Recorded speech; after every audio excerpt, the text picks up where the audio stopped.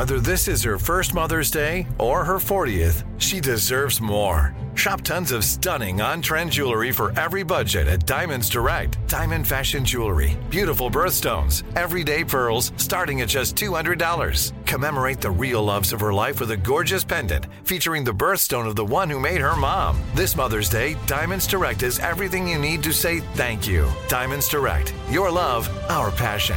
Online at diamondsdirect.com. Do you dream of a healthier life, but education feels out of reach? Trinity School of Natural Health makes holistic education accessible with online programs to fit your busy schedule. Trinity School of Natural Health makes holistic education accessible with online programs to fit your busy schedule. Trinity School's Certified Natural Health Professional Program is the perfect entry point to gain foundational knowledge to empower yourself, your family, and your community to live healthier lives. Turn your passion into a career. Visit trinityschool.org for more info now. When you buy Kroger brand products, you feel like you're winning. That's because they offer proven quality at lower than low prices. In fact, we guarantee that you and your family will love how Kroger brand products taste, or you get your money back. So next time you're shopping for the family, look for delicious Kroger brand products, because they'll make you all feel like you're winning. Shop now, in-store, or online. Kroger, fresh for everyone. Hey guys, thanks for listening to Breaking Points with Crystal and Sagar. We're going to be totally upfront with you. We took a big risk going independent. To make this work, we need your support to beat the corporate media. CNN, Fox, MSNBC, they are ripping this country apart. They are making millions of dollars doing it. To help support our mission of making all of us hate each other less, hate the corrupt ruling class more, support the show. Become a Breaking Points premium member today, where you get to watch and listen to the entire show ad-free and uncut an hour early before everyone else. You get to hear our reactions to each other's monologues. You get to participate in weekly Ask Me Anythings. And you don't need to hear our annoying voices pitching you like I am right now. So what are you waiting for? Go to breakingpoints.com, become a premium member today, which is available in the show notes. Enjoy the show, guys.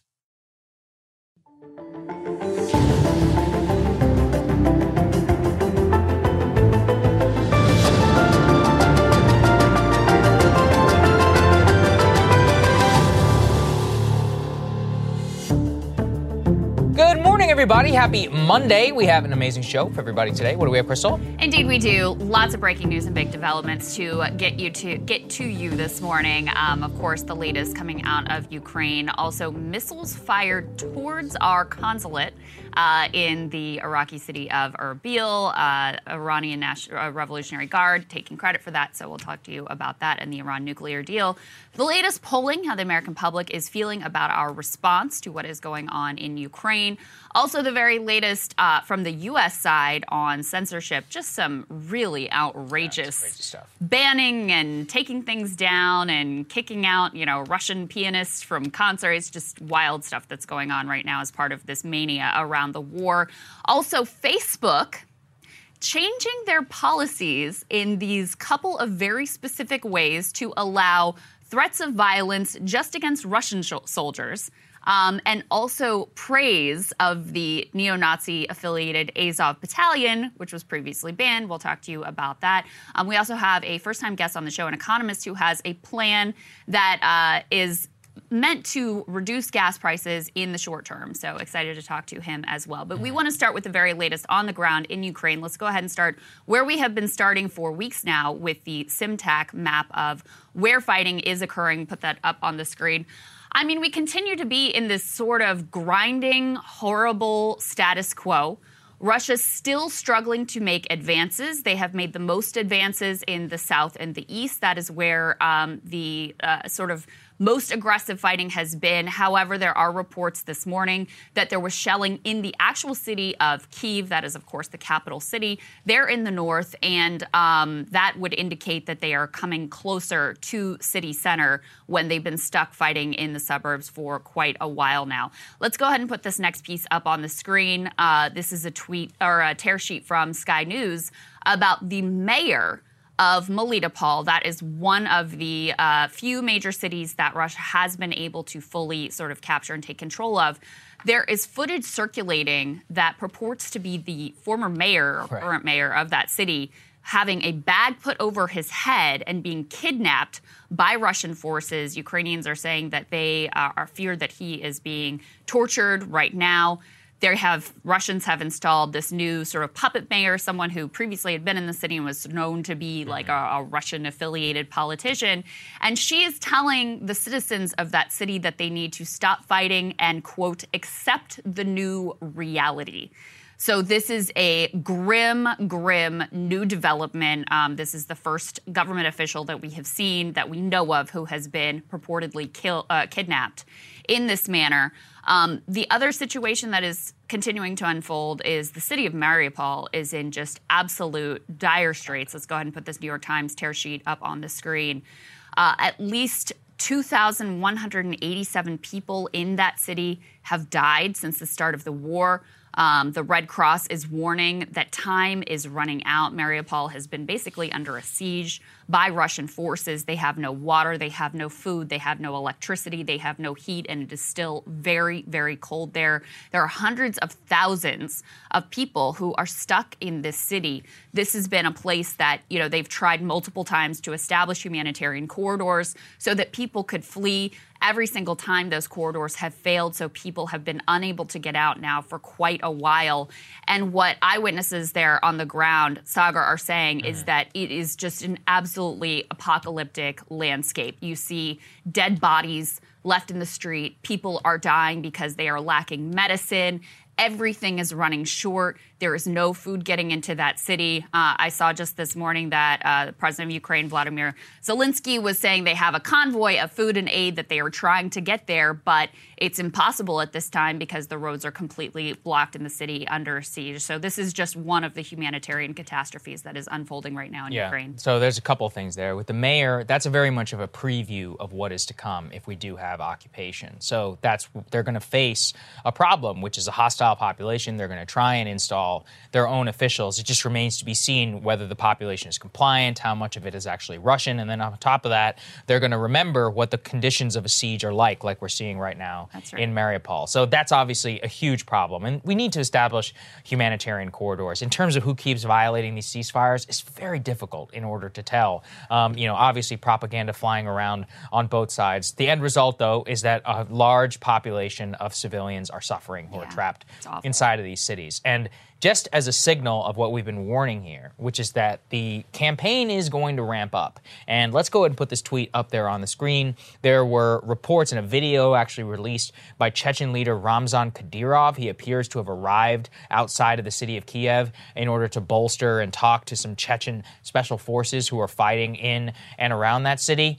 Given Mr. Kadyrov's record inside of Chechnya and also the Chechen civil war, and he is kind of seen as the attack dog of Vladimir Putin, he's already put out a video saying, hey, Zelensky, you need to step down and apologize to Putin. You need to give up. He's kind of seen as the harbinger of the most harsh tactics of the Russian military, very much, unfortunately, probably coming to a city near you. And that brings us to the final escalation, really, in the campaign. Let's put this up there on the screen. The most significant strike was a Russian airstrike right along the western Ukrainian border near Poland on a base that had been receiving Western military aid. So that is an incredibly significant move, Crystal, because it signals that, as we're about to get to in our next segment, they consider Western military aid shipments to be, quote, legitimate targets. But more so, this strike, which was only 15 kilometers from the Polish border, something like 10 miles or so from right there, is a direct sign of, hey, we're coming for you. And right now, a lot of the Western aid workers, journalists, and everybody, they're in the city of Lvov. And Lvov, I just saw today, is wrapping statues. They are preparing stained glass windows. Synagogues and elsewhere are all boarding up because they are preparing for a full-blown onslaught. That Russian strike and their capability to launch missiles into the western part of the country is a signal, hey, nowhere is safe. And by the way, West, if you guys are going to ship military equipment here, we're going to blow the hell out of it. Yeah. Let's be clear. This is right on NATO's doorstep. Yeah, right. I mean, miles away. And this center, it's known as the International Peacekeeping and Security Center. long been used to train Ukrainian military personnel, often with instructors from the U.S. and from other NATO countries. It's hosted international NATO drills. Reported 35 people dead in these strikes. Ukrainians said they were able to shoot down some of the incoming missiles, but certainly some of these missiles found their targets. And it represents a significant escalation. And as we keep tracking, inching closer and closer and closer to direct conflict between Russia and NATO countries. So this is one more extremely significant escalation. And let's go ahead and transition to the next piece here, because these all fit together. Put that Guardian tear sheet up on the screen. Russia's deputy foreign minister is saying that the Russians will treat arms shipments to Ukraine from NATO countries as, quote, legitimate targets for military action, in what The Guardian and every other news source I saw described as a dangerous new escalation of tensions. They said Russia had, quote, warned the U.S. that pumping weapons from a number of countries it orchestrates isn't just a dangerous move.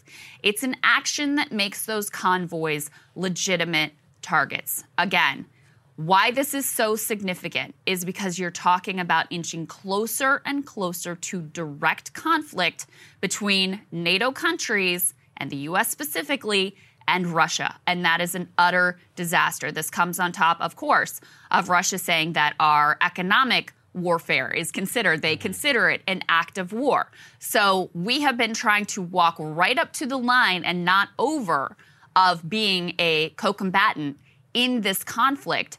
And Russia is laying down their lines of what that actually means and saying, if you continue to ship in those Javelin missiles and everything else that you're doing, we are going to consider those legitimate targets of attack and we will go after them. So then immediately after they say that, that's when they strike this base miles from the border of Poland, again, showing that they are very serious about this new line and rhetoric that they're drawing. Yeah, I mean, this strike is a direct kind of middle finger to the West with a direct acknowledgement that you're playing with fire here. And if you continue to ship military aid, we are going to consider it a legitimate target. And by the way, if your soldiers happen to be in it or something like that, that's on you, which again brings this to light.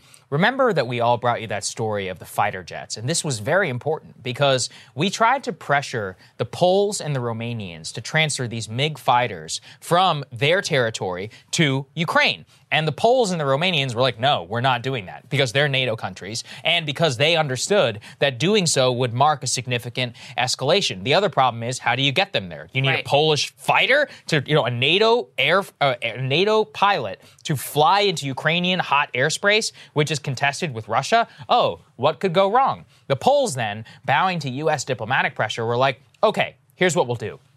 We'll take the fighters and we'll fly them to Ramstein Air Force Base. Mm-hmm. And then you can fly them from Ramstein Air Force Base in Germany by a U.S. pilot into Ukraine. And Biden was like, we're not doing that. And now, there were people in his administration, including Blinken, yes, who wanted him to take that deal. And also reportedly, Poland actually wanted them to do that.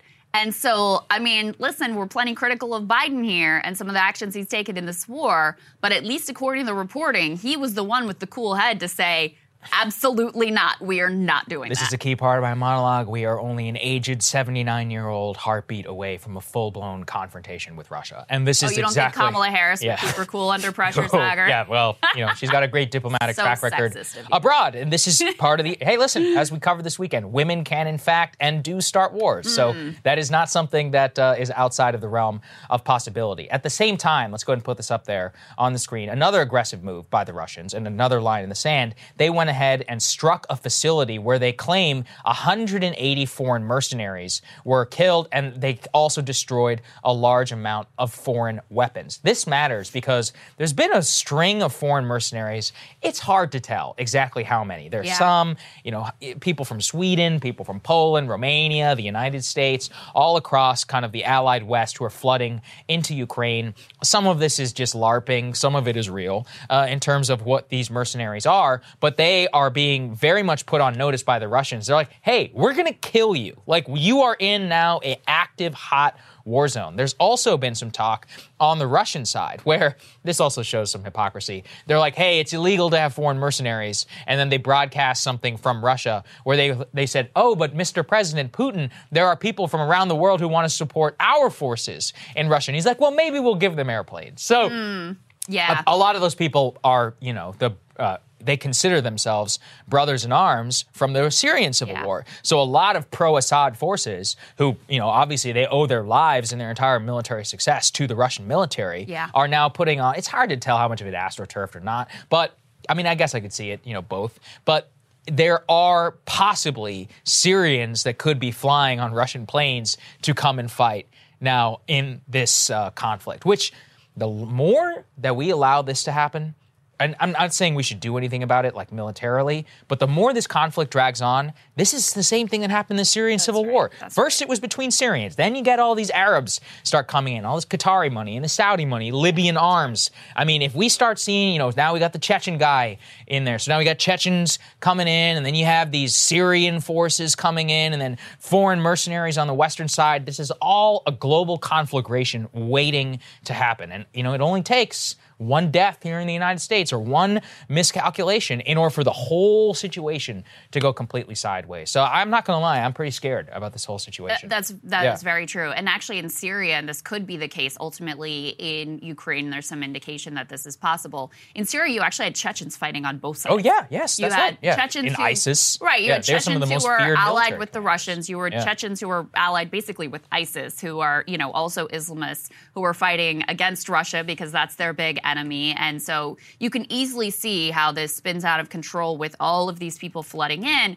And then you add into the mix our massive, indiscriminate flow of weapons into the country, which happened like this. And I know that we've talked to you about this a number of times, but I really don't think we can emphasize enough just how much we have flooded the zone in mere days and now weeks of time. Let's put that New York Times tear sheet up on the screen. They called this comparable to the Berlin Airlift 2.0. That is the scale and scope of just how much we have flooded 17,000 anti-tank weapons, including Javelin missiles, in less than a week over the borders of Poland and Romania.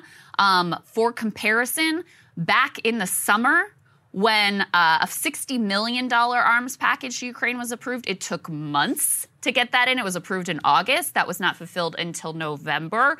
But when the president approved $350 million, so a lot more than $60 million, in military aid on February 26th, it took only 5 days until the overwhelming majority of that was put in. So we have really just decided to completely throw any caution to the wind. Thank goodness they decided not to go through with that absolutely foolish scheme regarding fighter jets. You still have lots of politicians who are out there saber-rattling, Tom Cotton and others, pushing for us to get fighter jets to the Ukrainians, ignoring what a potentially disastrous decision that would ultimately be. And now you're starting to see, we've always said, the question is, what will Russia's response be? And we're starting to see the way that they are treating this and viewing this and saying that these will be legitimate targets for their attack. I think they're probably drawing a line in the sand because they can see this big conversation happening in the West. I mean, they're not stupid. They watch the debates and the diplomacy and the back and forth, and they're like, hey, one way in order to deter further military aid is to bomb military aid and consider it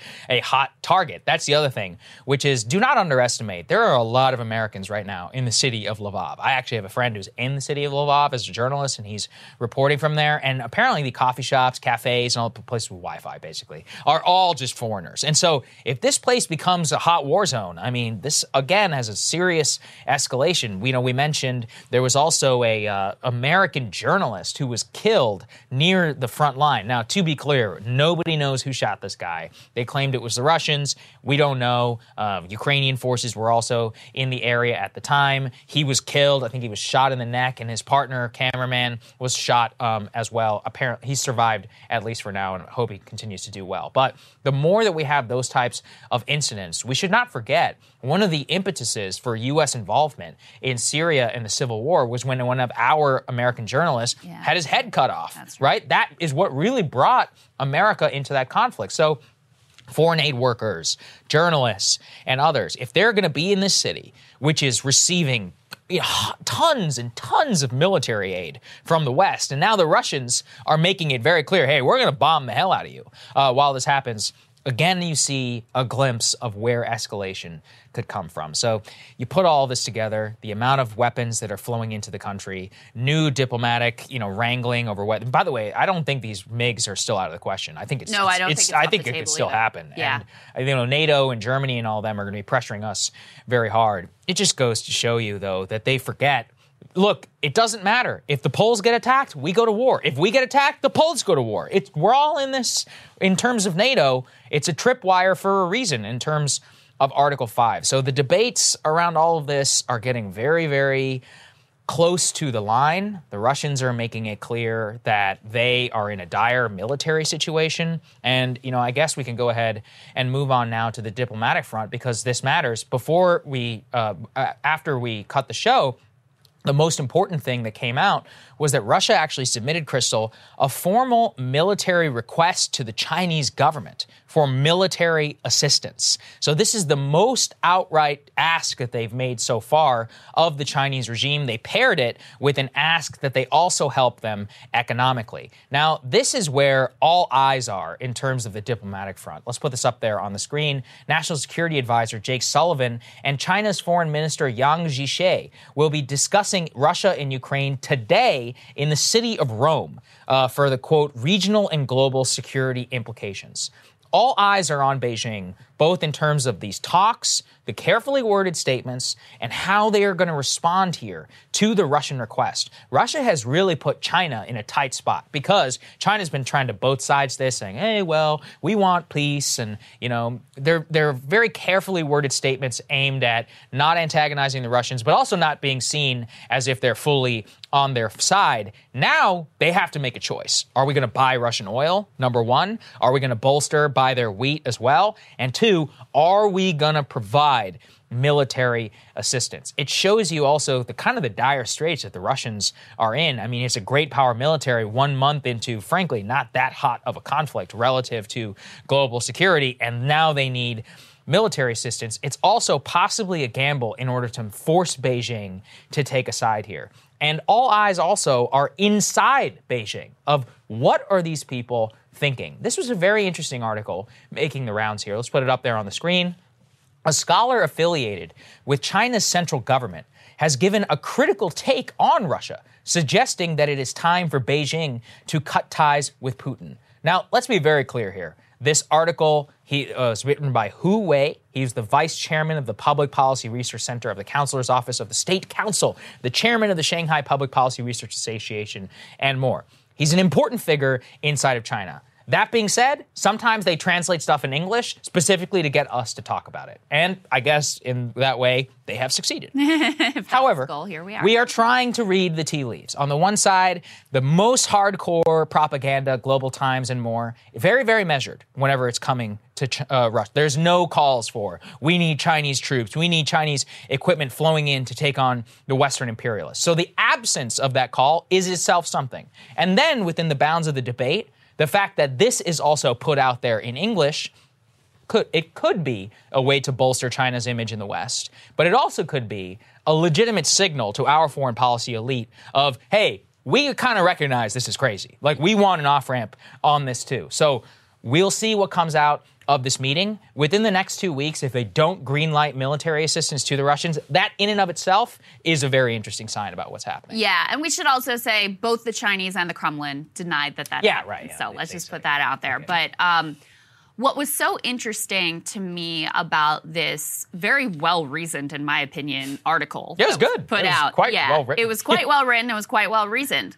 And what they effectively argue is that trying to play neutral is not working. Playing neutral is being seen as taking Russia's side. Yeah. And now you are on the side of this basically pariah state that is being completely isolated in the world.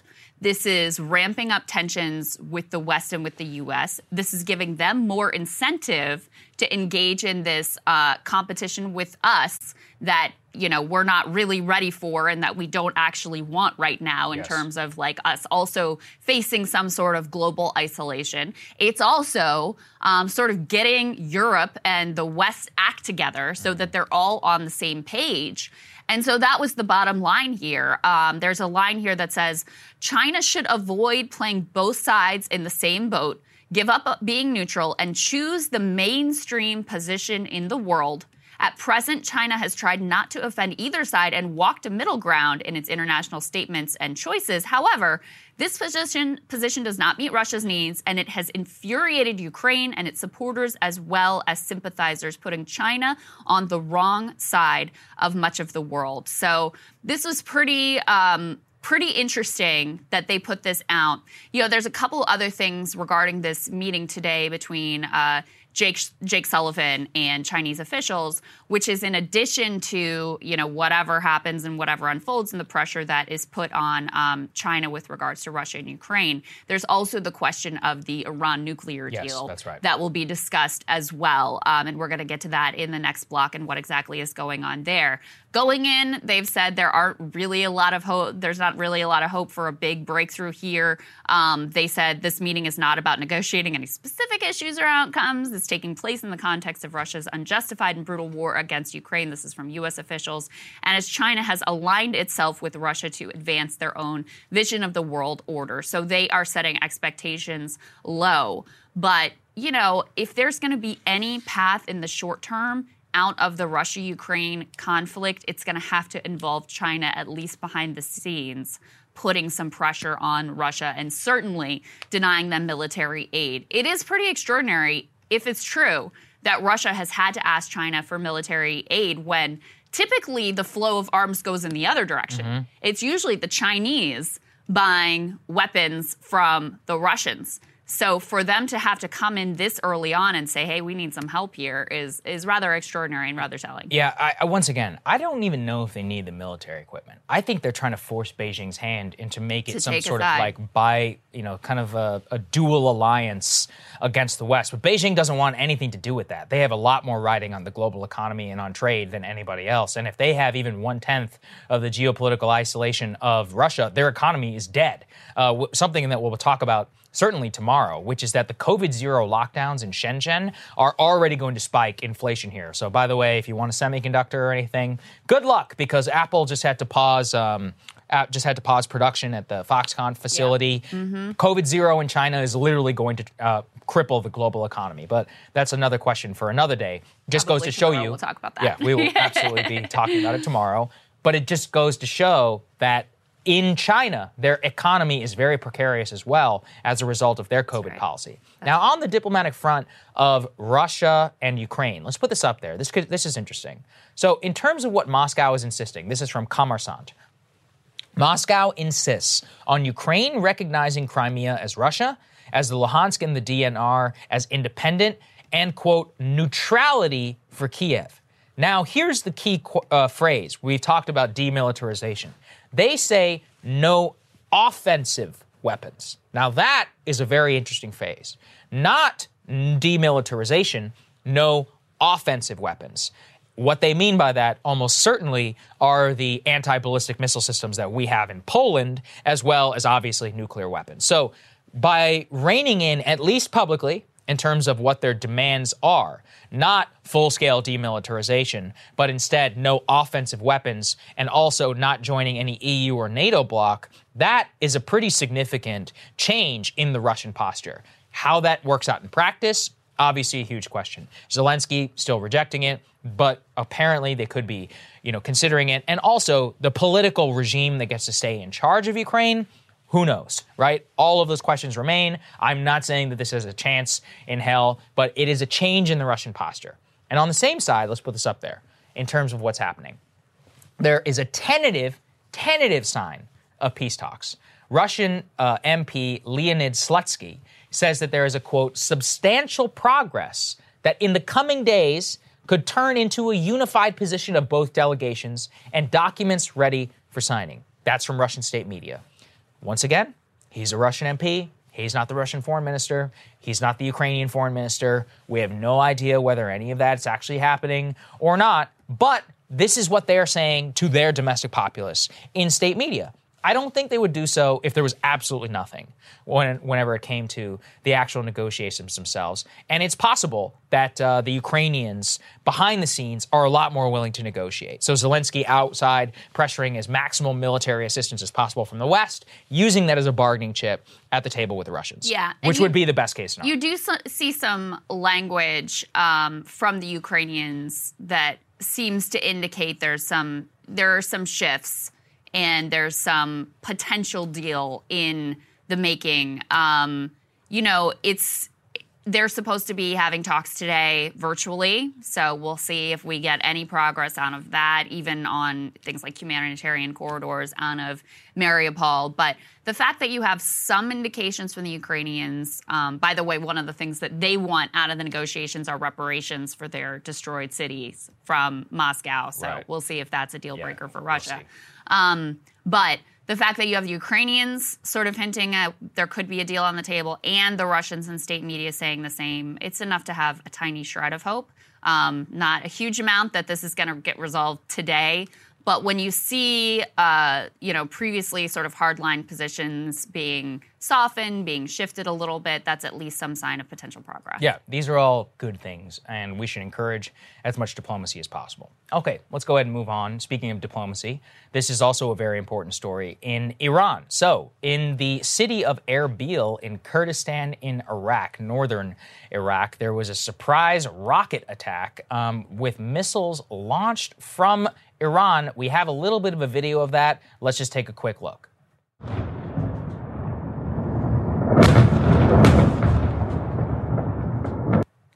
So, pretty not dramatic. Great. That was actually near the American consulate in Erbil. To be clear, not on the American consulate in Erbil, but nearby. There were no American personnel who were injured or who were killed in the attack, so it's not the same as that rocket attack that we saw during the Trump administration, which eventually led to the assassination of Qasem Soleimani. We're not there yet. However, this is still a very important development. Let's put this up there on the screen, because the Iranians specifically took credit for that missile barrage near the U.S. consulate in Iraq. Now, all of this matters in the context of the JCPOA, or the Iranian nuclear deal, which was reportedly nearing finalization with the P5+1 powers. That's everybody as well as China in terms of the UN Security Council. Now, why does this matter? Because we're nearing the deal, and then all of a sudden we see this Iranian missile attack.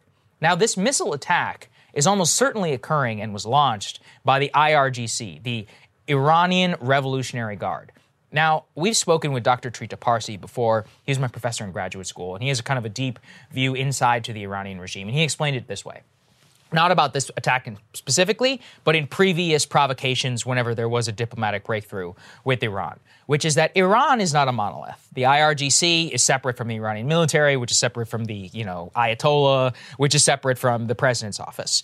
What happened is that there are factions inside of Iran which do want peace. The civilians are suffering, obviously. Yeah. But the IRGC, they make a ton of money circumventing the sanctions and by running some of the most lucrative smuggling routes to a large population for the Iranians. Thus, the nuclear deal, which would lessen sanctions, is actually a direct economic threat to people who are inside the IRGC, who are looting the country and who are using the sanctions in order to have dramatic markup and use their navy and all that in order to bring illicit goods into the country, as well as oil and all of that. So this can be seen in the context of the hawk hardline elements in Iran trying to sink the Iranian nuclear deal as it nears finalization. We saw the exact same thing happened, actually, near the signing of the nuclear deal back in 2016 when Barack Obama was president. Remember, everyone, that the Iranians took hostages, those two U.S. Navy boats? Yeah, there's a lot of questions about what happened with those boats, but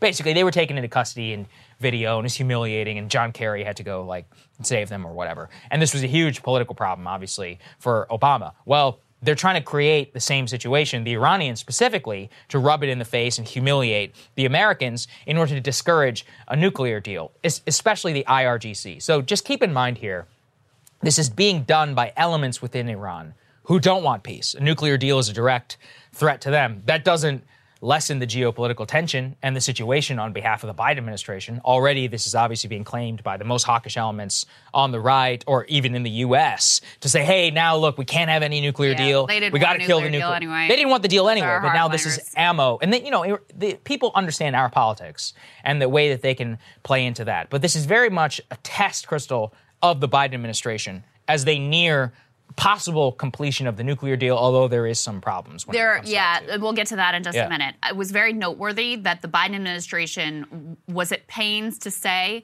this was not an attack on our consulate. Right. So they condemned it, but they made it clear that they did not see it as a direct attack on our interests there.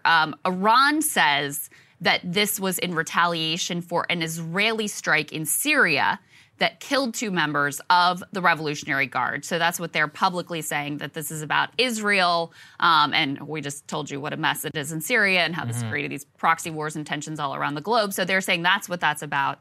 Other observers are also pointing out that what is happening in Iraq right now is they are trying to form a government. And there's questions about how many of sort of Iran's, proxies and affiliated politicians will end up in that government. Yeah, exactly. So that was pointed to as another potential cause of this attack. And then obviously from our perspective, the other clear thing here is because it was so close to our newly being built, actually, consulate there in Erbil, that this was also trying to upset the apple cart with regards to nuclear negotiations. Let's go ahead and put this next piece up on the screen about where we are with regards to the Iran deal, because this isn't the only threat to that deal coming together. Let me give you a little bit of backstory. So Biden, when he was running for president, he said he wanted to, re-enter very quickly into this deal. But at the beginning of his administration, he and his administration, they really dragged their feet. And this became a problem because in the meantime, there were elections in Iran and, the previous sort of more open faction was kicked out. And now you have more hardliners in charge. They took that opportunity after the election to say, oh, hey, we want to give us some time because we want to rethink our strategy. What they were really doing was upping their nuclear program in an attempt to put more pressure on us to come back to the table so that they could secure a better deal. So now here we are back at the table. All signs indicate that they were very close to coming to terms on a new deal. And then all hell breaks loose in Ukraine with Russia. So what Russia is doing, and they have a say in this deal, they are party to it. What they're saying is, hey, we're not down with this thing unless we get specific written guarantees in the Iranian nuclear deal that we are not going to be sanctions free when it comes to Iran. And we're going to continue to be able to do free trade with them and, collaborate militarily. We want to have written guarantees there. The U.S. is saying, absolutely no way, non-starter. We're not using this deal to, have these other sort of superfluous agreements involved.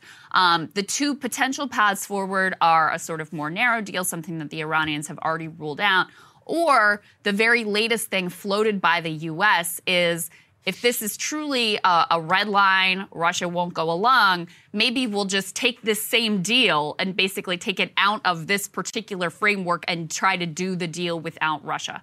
Would that work? Would that happen? Would the Iranians go for it? No idea. But, a lot of blame does fall at the feet of the Biden administration, who dithered when they could have re-entered this deal very quickly after he took office, when you had more favorable circumstances. And now by waiting, here we are in the precipice, and the whole thing could very well fall apart. Now, it may still come together. I mean, some of these things, I feel like it always looks like they're, hanging by a thread and they're about to come apart when they finally do come through. But they have really risked their ability to rejoin this agreement, which just a reminder, we were the ones that left, and the Iranians actually held up their end of the deal for quite a while after we backed down. Yeah, that's a good point.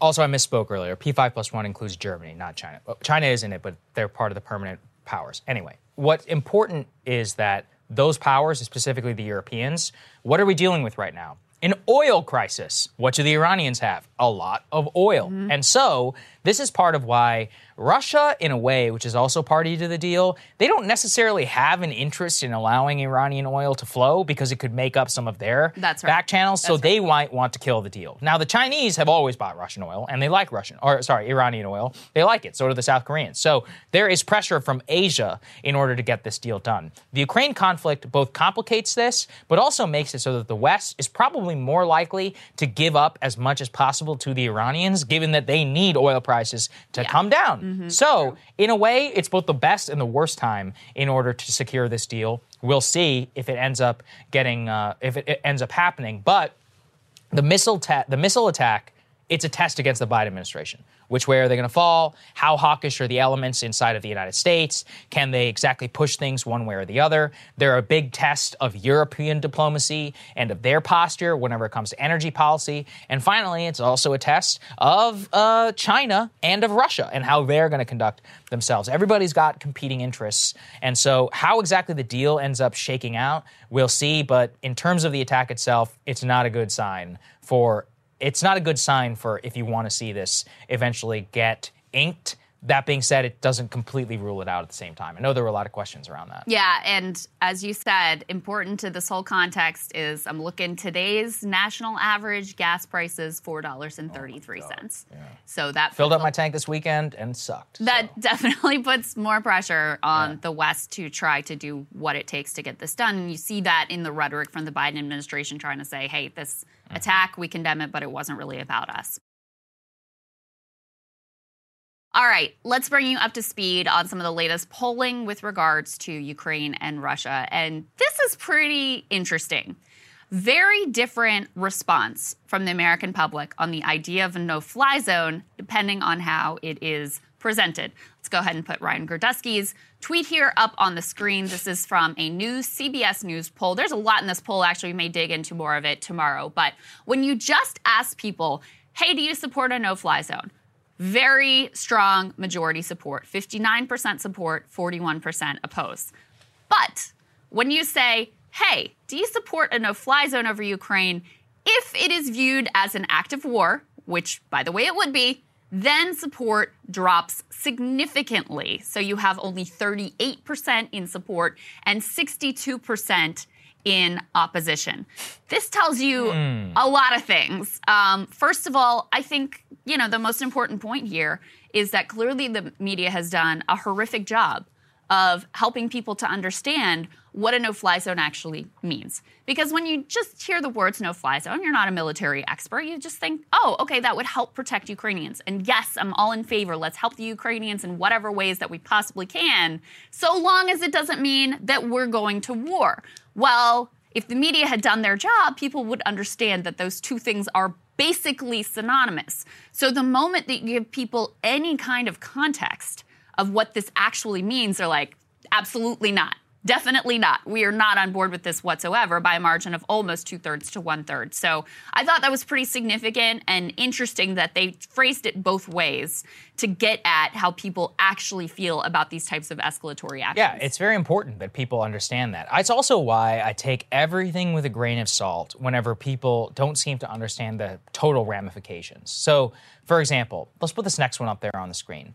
Majority currently in the U.S., per the same CBS poll, 69% believe that Biden has not acted forcefully enough versus Russia. Now, if you look at this, Americans think that there are a lot more hawkish options, but they don't understand what exactly that means. For example, people say, oh, well, we could have a cyber attack on Russia, or, oh, we could have a no-fly zone. They don't understand the implications of what those are. So with the no-fly zone, it sounds like it's anodyne. They're like, oh, well, we'll just make it so nobody can fly. Yes, but to do that, you'd have to shoot Russian planes out of the sky. And then when we do that, they're going to shoot back at us. And then we have to bomb their anti-aircraft, and then they have to bomb our anti-aircraft, and now you're having a full-blown nuclear exchange. That all could happen with the span of like 2 days. That's all it would take in order for that to escalate.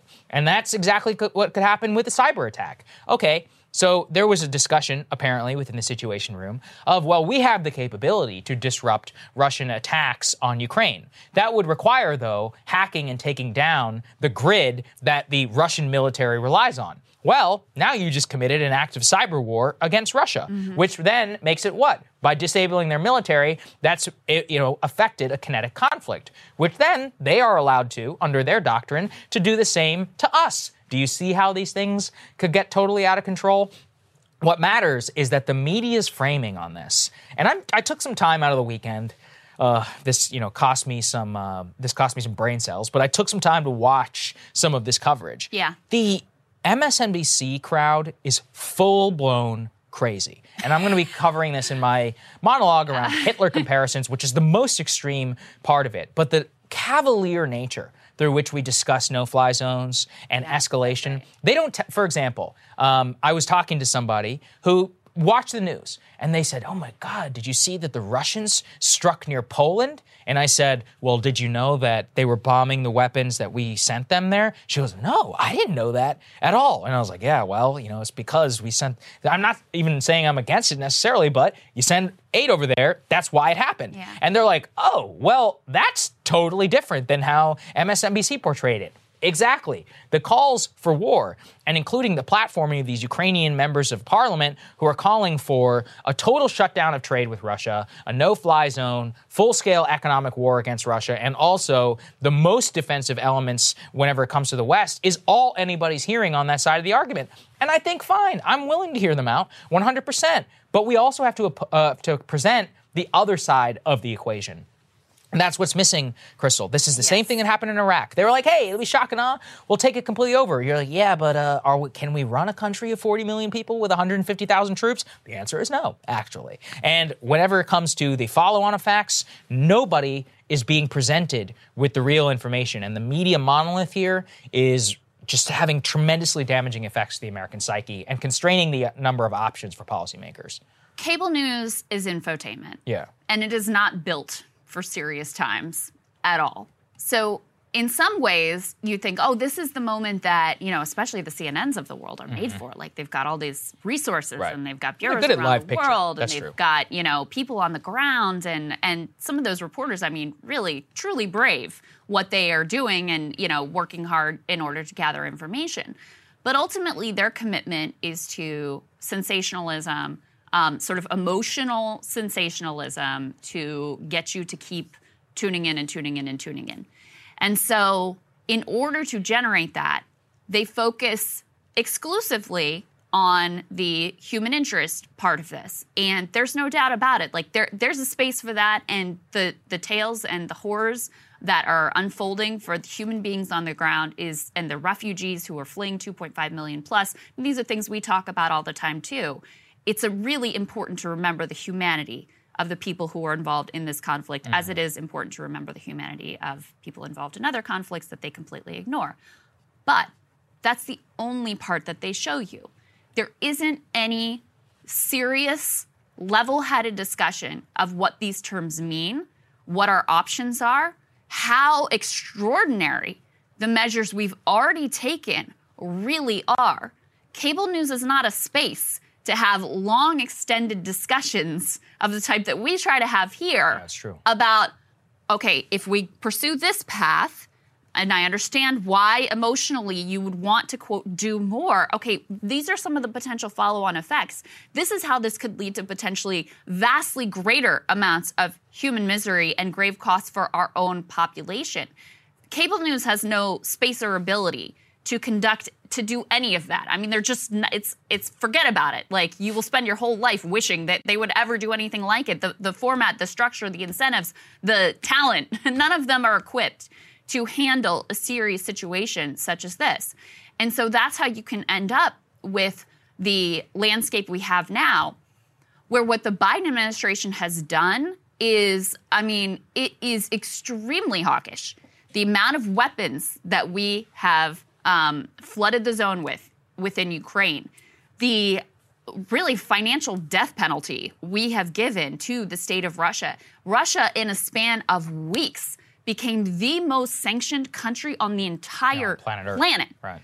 We're engaged in sanctions that we have never done before and still looking for ways to ratchet up the pressure and up the ante. And, hey, we're going to ban Russian oil and let's pressure the Europeans to do the same. These are extraordinary measures. I keep saying it, but I really think it's worth remembering that just a few weeks ago, just the SWIFT banking sanctions. That was considered. That was the outer limit. That was like, oh, that would be crazy if they did that. And we just flew right by that like it was nothing and did SWIFT sanctions at the same time we did the central bank sanctions, which was something that even the Russians never anticipated that we would go that far.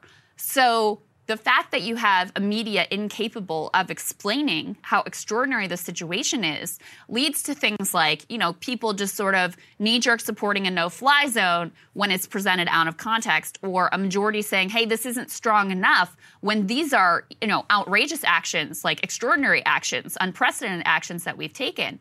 And if you dig in more here, you see you have 65% who favor even tougher economic penalties. I mean, I don't even know what else we could really do. There's so much that we've already done to basically cut them off at the knees. You have 61% who think the U.S. should send more weapons and supplies to Ukraine. I think, again, without understanding how absolutely extraordinary what we've already sent in is. And you've got 21% only, thank goodness, who think the U.S. should take direct military action against Russia, because everyone knows what that means. That one you have total clarity. At least on that people know. But the gray area is where they want you to push you as far as possible. Look, a Russian oil ban was considered non-starter here 3 weeks ago in Washington. That's now right. It already happened. Did you guys know that Congress has revoked PNTR status for Russia, permanent normal trade relationships, making it so that they are eligible for the most high tariffs, revoking their trade relationship with us and now the entire West? This is possibly could affect their WTO status as well, where there's also going to be a diplomatic front. All we're saying is let's have a discussion as to whether this is maybe enough. Is there an off-ramp? What does that look like? What impact is this going to have? Could this then affect Russian behavior? Things are moving at such speed that we are constraining the number of options in Moscow to less and less and less, which is basically capitulate and, give up and see how much of status you get back, or back into a corner and fight to the death. We'll see which one of those that they pick. The latter is, frankly, the much more likely option, and we should consider whether that's something that we want in this world. Yeah, and the last poll number we have here for you that we're keeping an eye on is Quinnipiac. Let's put this up. 71% of Americans say that they support that ban on Russian oil, even if it results in higher gas prices. You also have an overwhelming majority, 78%, in favor of accepting Ukrainian refugees into the U.S., which is a beautiful thing to see. But, this is where you should always be a little skeptical of the public opinion polling, just like we see with the no-fly zone, people overwhelmingly in favor until they're given more context. Here, I would very much suspect that there is a genuine decency in the American people where they say, listen, this is going to hurt me. I'm already struggling. 64% of Americans live in paycheck to paycheck. But if it's going to help the Ukrainians, I'm willing to do it. And you're hearing from the political class, this is the thing, this is going to force the end of this cut. This is the way to help the Ukrainians. This is your patriotic duty. We heard from, people like Larry Summers and these other multimillionaires to pay more at the gas pump to support the Ukrainians. People are like, okay, if that's right, then I'm down for it. What's going to happen, though, is this isn't ultimately going to end the war, save the Ukrainians, and then you're just stuck paying a lot more. What's going to happen? For gas. I just was reading here, AAA just had a new survey. We've been using their gas price figure. Currently, the national average as of when we're talking right now, $4.30 a gallon. $4 gas is the tipping point for the majority of Americans. So 2/3 of Americans felt gas prices were too high just a few weeks ago at $3.50 a gallon. Now, with the national average an all-time high over $4, Americans have reached a tipping point. 59% say they're going to have to make changes to their driving habits or lifestyle. If gas were to reach $5 a gallon, which is almost certainly going to happen, which is never hit before in the in this western part of our country, 3/4 said that they are going to have to adjust their lifestyle to offset the spike at the pump. And I would remind you, all sorts of consumer decisions are downstream of gas price. That's right. If you can't drive to a restaurant, you're not going to eat at the restaurant. If you can't drive to the store, you're not going to shop at the store. So it would actually be a return to the COVID economy of staying home with Zoom meetings, buying more stuff on Amazon. So it would be great for the big guys, and it would not be good for mom and pop businesses and for small business. Also, not to mention all of the immense cost all of us are probably seeing right now at the grocery store. I certainly am. Fuel price gets, priced into the cost to transport for goods. The transport costs for the grocery store chains and the trucking right now are astronomical, and they're only likely to go up. Diesel right now is completely out of control. It is well over $5 a gallon. Yeah, $5.35. $5.13, sorry, 135, what I'm reading there, for the national average of price across this country. Now just imagine that for California and elsewhere, where diesel price and gas price, I'm looking right now, the diesel price there, our highest recorded, is already $6.29. That's 43 million people who live in the state of California, 12% of the entire U.S. population.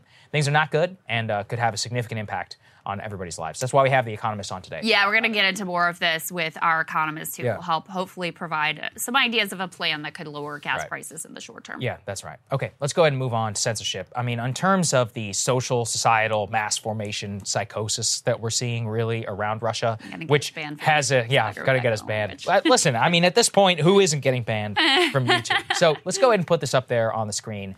Abby Martin, in her show, has now had 600 episodes of Breaking the Set taken off of YouTube. That is completely crazy. And it just goes to show you that there's no reason given. Now, sure, Abby used to work for RT, but when you have Russian state media and these kind of blanket bans that they say are just all going to be taken off, and that content that includes them, there's no context as to exactly why any of this content gets taken off. It's just included in sort of blanket ban, and there is no discussion as to whether that content is valuable. I mean, we have played here clips from some of her content whenever the Empire Files, whenever they interrupted George W. Bush and called him a war criminal. Yeah. These are things which are valuable to public discourse and are now unable to be seen by the public. The other one that was taken off, let's put this up there on the screen, was Oliver Stone's documentary, Ukraine on Fire, which was taken off of YouTube, again, with no explanation, and has now been uploaded to Rumble. But the point is that nobody is talking about why. And listen, you may think these are out there. It doesn't matter. I actually went back and watched all of Oliver Stone's Putin interviews. He has a series of Putin interviews on Showtime and elsewhere. It's a very good insight into the mind of Vladimir Putin. And if we're going to have a geopolitical conflict now with Russia, it would be, maybe worth it to people in the West in order to understand how the autocratic leader of that country thinks, especially when interviewed by a Westerner like Oliver Stone. So I just feel like this total crackdown, we've explained here before, if you go back to our battle update earlier in the show, we are reading to you from Russian state media. Why? Because we need to know what they are saying to their own population in terms of what a diplomatic solution could look like. We would be fools not to do so. Yeah. I mean, we want it translated multiple times by the West and then read it straight from there? It's better to go to the primary source. Anyway, we're watching a full-scale crackdown that's happening right now on YouTube with no consideration for the broader consequences of what this would mean in the long run for the information environment. And I do think it is going to be highly detrimental to how Americans shape and see this conflict going forward. Yeah, and it's not just YouTube, by the way. And I always want to say, Russia is actively criminalizing and threatening jail time. Just so, should we be more like the Russians? Exactly. We don't want to go anywhere near the direction that they're ultimately going in. I mean, Abby Martin, she was critical while she was on RT. She was critical of Russia's invasion of Crimea. Yeah. And so that just shows you how indiscriminate this is. It doesn't matter that her content at times was actually critical of Russia just because she's associated with RT. Right. It's all bad. It all has to be banned. It all has to be censored. It all has to be taken down. This is insanity. I mean, I watched Ukraine on Fire, that documentary, and you have to trust people to be able to take in information and be able to figure out what they believe and who's offering sufficient evidence and what claims are true and what needs to be balanced. And if you have a confident democracy, that's what it looks like. it looks like trusting your population to, watch any kind of content from any kind of place and be able to still make sense of the world and participate as active citizens in a democracy. There's also this, we continue to track, this just really, truly reactionary hysteria around anything regarding Russia, even people and products that have nothing to do with the Russian government. Even people and cultural products that are actively anti-war and dissidents in terms of the Kremlin narrative. This is really, this is an extraordinary thing. Let's go ahead and put this next tear sheet up on the screen. This 20-year-old this is terrible. Russian piano prodigy was supposed to make his Canadian debut with the Montreal Symphony Orchestra. He was dropped after some people emailed to complain about him, just the very fact that he's Russian. So this is just like blanket xenophobia, even though he had been critical, like publicly critical of Russia's war in Ukraine. He wrote earlier this month that the truth is that every Russian will feel guilty for decades because of the terrible and bloody decision that none of us could influence and predict. So he was vocally, publicly against the war and doesn't matter because he has anything to do with Russia. He's got to be banned. We can't listen to his music. This is insane. And, it really bothers me when it comes to music and art as well, because this is one of the great connectors of humanity. I mean, this is the way that we really, the piano, like, you don't have to understand the language. It just connects on a human, emotional level. And this is one of the ways that we sort of see each other as human beings around the world and create this common sense of our humanity. So it's a sad thing, the way that people are reacting. Just to give you an idea of how much we've lost our minds, during the Cold War, we actually made an explicit aim to elevate Russian culture and say that the Soviet Union was oppressing that. So we would celebrate Tolstoy, and we would celebrate Solzhenitsyn, and we would celebrate, Crime and Punishment. We would celebrate the Russian symphony or ballet. Now it's the opposite, where we're like, no, the Russian regime is the Russian people. The Russian culture itself is bad. I mean, first of all, I don't need to tell you this, but there are millions of Russian Americans who have lived here for a very long time who are proud people and who are proud of their culture. So number one, you're attacking, part of your own citizens. But number two, this is the easiest way in order to turn this into some civilizational conflict and make it so that the Russian people themselves say, okay, well, it's war between all of us. And that's the opposite of what you want, given the history in terms of what that populace looks like when it unites and decides to fight against something in what it considers a civilizational conflict. So let me also say, this is a point that Dr. Parsi actually made when we talked to him last week. So we all have this understanding that Russian policy is directed by Putin and a handful of oligarchs. Like, that's who was in charge. And the Russian population has very little say in what is happening at the top. But then how do you fit that together with, but we're going to blanket punish all of Russians. Millions of people who have nothing, who you've already admitted have nothing to do with this, and it's not their fault. And the other thing is, Russian culture is rich and it's extraordinary. Like, we're impoverishing ourselves to cut ourselves off from that. So it truly is a hysterical response. No, it's terrible. And, these poor piano prodigies. And I was just reading here in Washington, D.C., it does turn out apparently that Russia House, that bar I told you about, which was vandalized, is not owned by Russians. Classic.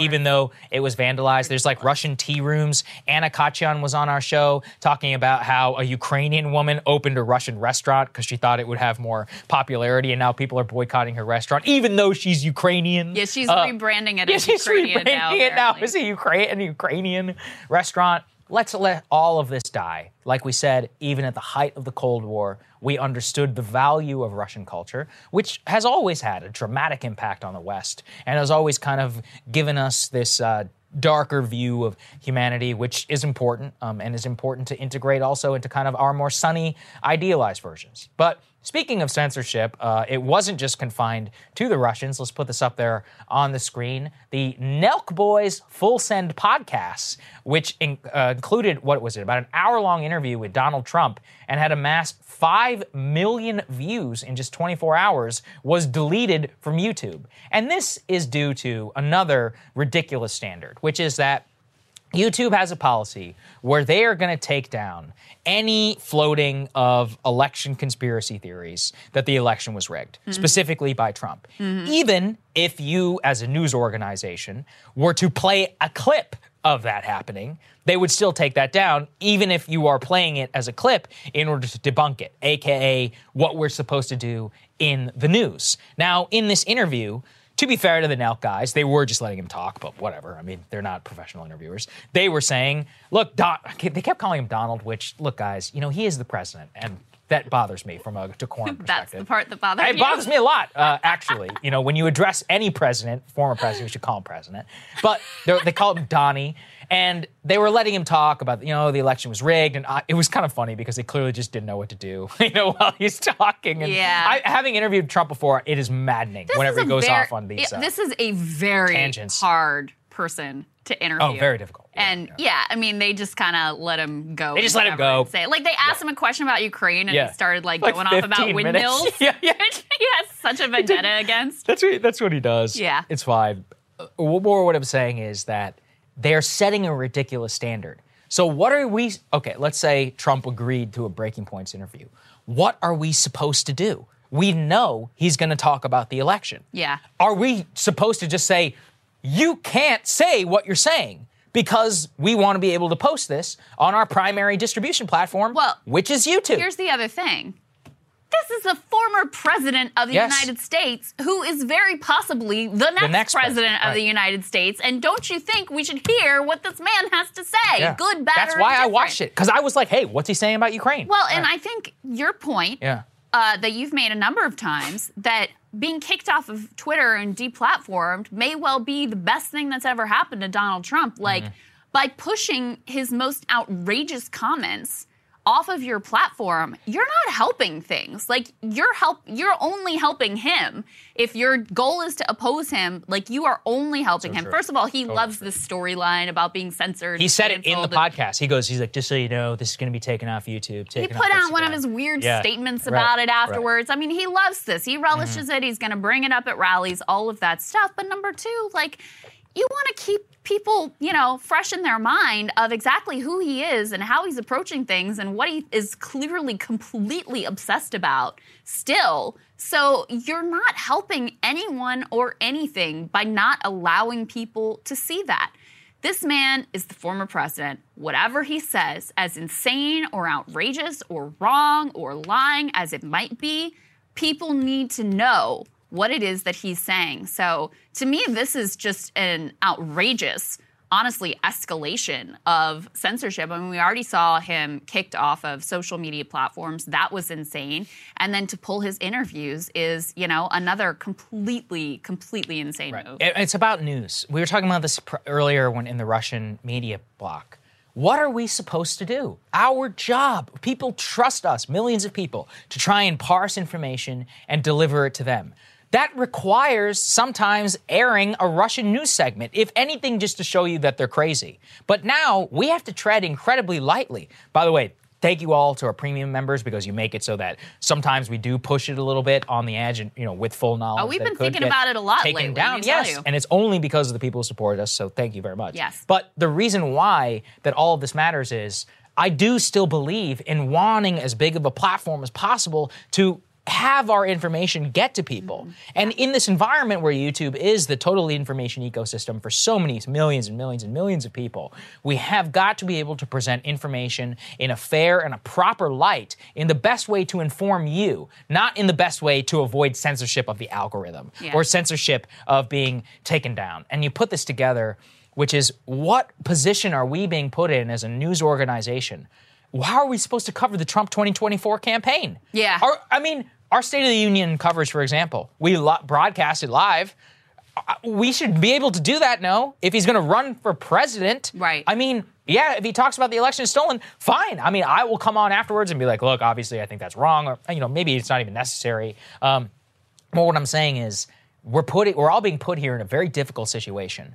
by these policies, which may seem well-intentioned of, oh, we don't want to air election conspiracy theory. Oh, we don't want to aid Russian propaganda. But it has a tremendous impact on people whose job it is to parse and to deliver information to people. And it's making it such that we have to play some weird dance, and so does everybody else whenever they're trying to do this. And it's the worst possible world. And also probably politically beneficial to Trump. Yeah, true. And here's the other piece, and let's transition to our next segment. It would be one thing if the rules were consistent and applied consistently. I wouldn't love the censorship, but at least you could say, okay, I see how you're doing this. I see how you're conducting business. We can all figure out how to work with this. But here is a perfect example of how the rules are applied so haphazardly and are created in such a biased manner.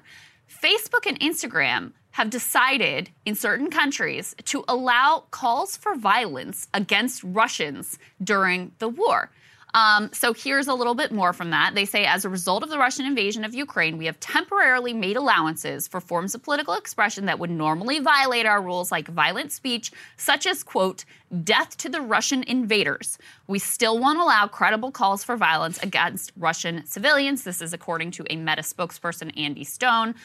They also will temporarily allow some posts that call for death to Russian President Vladimir Putin or the president of Belarus, Alexander Lukashenko, in Russia, Ukraine, and Poland. That's according to Reuters, citing internal emails detailing the change. Let's go ahead and put Reuters up on the screen. Here are the countries that this apparently applies to: Armenia, Azerbaijan, Estonia, Georgia, Hungary, Latvia, Lithuania, Poland, Romania, Russia, Slovakia, and Ukraine. There's another piece of this that I'll get to in just a moment. Now, maybe this is a controversial take, but I actually think they should allow these generalized, non-specific calls for violence. I think they should be allowed, period. I mean, that's more consistent with our own First Amendment and rules regarding political speech. It's only when you get into very specific, credible threats that this becomes directly illegal. But the issue here is that you can't just single out one country and one group of people and say only violence against them. Just the leader of those countries and say, oh, you can call for violence against them, but nobody else. I mean, that just shows you and, adds a lot of fuel to the fire of saying you aren't creating consistent standards. You're just doing the bidding of, like, the U.S. foreign policy establishment. And this isn't the first time that this has happened either. I mean, you also see, they collaborate with Israel with regards to who they should censor. BDS, which we talked about. Yeah, who they should censor in Israel. You've had a number of these instances where it very clearly seems like they are carrying water for the U.S. foreign policy establishment rather than trying to neutrally apply any sort of standard. Right, that's the ridiculous part, which is I agree with you. I'm fully for a First Amendment call for anybody. I think most people should be able to say what they want. But to constrain the values for everybody, but then allow a call for violence to just one group of people, I'm like, okay, that's pretty crazy. Let's go and put this next one up there on the screen, which is equally disturbing, which is that before this entire thing began, Facebook temporarily was allowing praise of the neo-Nazi Ukrainian battalion, the Azov battalion, because it was fighting Russian invasion. And previously, the Azov battalion had been included on the company's dangerous individuals and organizations policy. And then it was reversed because, now they're fighting Russia. Okay, I mean, if you're fighting Russia, but you're a neo-Nazi, does that make you a good guy? This comes down to the ridiculous nature where Facebook employees are deciding who is praiseworthy, who is not. Whenever you're doing one thing bad, but then fighting somebody who is more bad in your eyes, then you're temporarily allowed to praise them. You can call for violence against Russians, but not against other people. It just comes down to a whole-scale mania, which is sweeping these tech companies as to what exactly is allowed. Everybody, stop Asian hate. Chinese virus was once apparently a racist term. But, full-scale boycott campaigns on Yelp and elsewhere against Russian restaurants, which is happening all across this country. Oh, that's totally cool. Yeah. And, it just total hypocrisy whenever it comes to the actual enforcement regime on all of this. And it just goes to show you that these big companies take their orders direct, not even just from the top, but from like the amorphous social mores of what's considered acceptable or not in the elites. And it just shows us how full of it that they actually are. So in this limited instance, the elite sentiment is like, it's okay to praise neo-Nazis a little bit. As long as they fight Russians. As long as they're fighting Russians. So we're going to allow it for now. They kind of are, they really are telling on themselves in a lot of ways right now. They actually, in this Intercept report, they have published examples of the speech that Facebook now deems acceptable with regard to the Azov neo-Nazi battalion. Mm-hmm. They say, Azov movement volunteers are real heroes. They are a much-needed support to our National Guard. Or you could say, we are under attack. Azov has been courageously defending our town for the last 6 hours. Or you could say, I think Azov is playing a patriotic role during this crisis. So that's the allowable pro-Azov speech. But they write, in a tacit acknowledgement of the group's ideology, the memo provides 2 examples of posts that would not be allowed under the new policy. One of them is, well done, Azov, for protecting Ukraine and its white nationalist heritage. That's what we're talking about. Yeah. Look, in general, I would say, as a First Amendment advocate, that you should probably be able to say whatever you want. That being said, you can't have these selective enforcement regimes which make it clear that the rules are not rules, they are simply the whims of the liberals who are in charge. Yeah. And if that is the case, that's very dire for the communication networks of YouTube, where millions of people get information, of Facebook, where millions of people get information, Twitter, and their enforcement mechanisms, and it just leads to a fundamental distrust in how the information that is being received, being censored, and more, which just leads to a population which, when you distrust everything, then you believe nothing. And that's very difficult both to govern and in order to live for all of us together in a harmonious society. There's so little transparency here. Yeah, I mean, Reuters had to get their hands on internal emails to find this stuff out. And then the blacklist that has all these like organizations that you're not allowed to talk about or not allowed to praise on it. There's no transparency around who's on this list, how they were chosen, or any of that. So you kind of have to, you have to parse and try to figure out how they're making these decisions. And so that's why I say they're really telling on themselves here, because polite society has decided for a moment that it's okay to hate Russian people, call for the violence against them, and to praise this one sect of, neo-Nazis and neo-Nazi-aligned figures. Then Facebook's going to allow for now. Crystal, what are you taking a look at? Well, guys, before Russia invaded Ukraine and Putin directly threatened nuclear war, the Bulletin of the Atomic Scientist sounded an alarm. In their annual assessment of the risk of apocalypse, they kept the clock at a highly perilous 100 seconds to midnight. As they wrote at the time, the clock remains the closest it has ever been to civilization-ending apocalypse because the world remains stuck in an extremely dangerous moment. You would have to imagine that given how close we've walked to the edge in recent weeks, with the daily risk of a confrontation between the world's 2 nuclear superpowers, that metaphorical clock has got to be closer to doomsday than ever before. In fact, a viral Twitter thread asked this terrifying question that I've personally been contemplating myself a lot recently. Are we sleepwalking towards nuclear war? Mark Linus, he's a science writer and environmental activist. He writes, with each new Russian atrocity in Ukraine, calls for NATO intervention increase. Are we sleepwalking towards nuclear war? The appetite for risk is increasing with the horror of civilian casualties. Putin is cornered and may escalate. What's the worst that can happen? And right on cue, just listen to the utter madness being spouted by one of the most dangerous neocons on the planet. That would be Senator Lindsey Graham. He rejects a potential peace deal, angles for a no-fly zone, casually dismisses the possibility such actions could land us in World War III, and once again calls for the Russian people to assassinate Putin.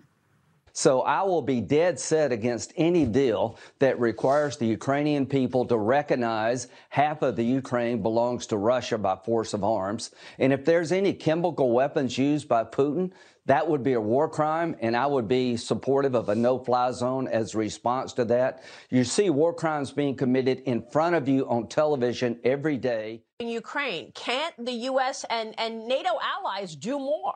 Yeah. Without turning this into World War III? We could if we had a... Well, it's not going to be World War III. This is all a bluff. Putin knows that no one wins a nuclear exchange. So if he ordered a preemptive strike on the United States, some general would shoot him in the head. I'm calling for the crushing of the Russian economy. Even though our war and fight is not with the Russian people, it is with Putin. And the only way this war ends is with Putin either going to jail or be taken out by his own people. How do you make that happen? You help the Ukrainians. They need MiGs.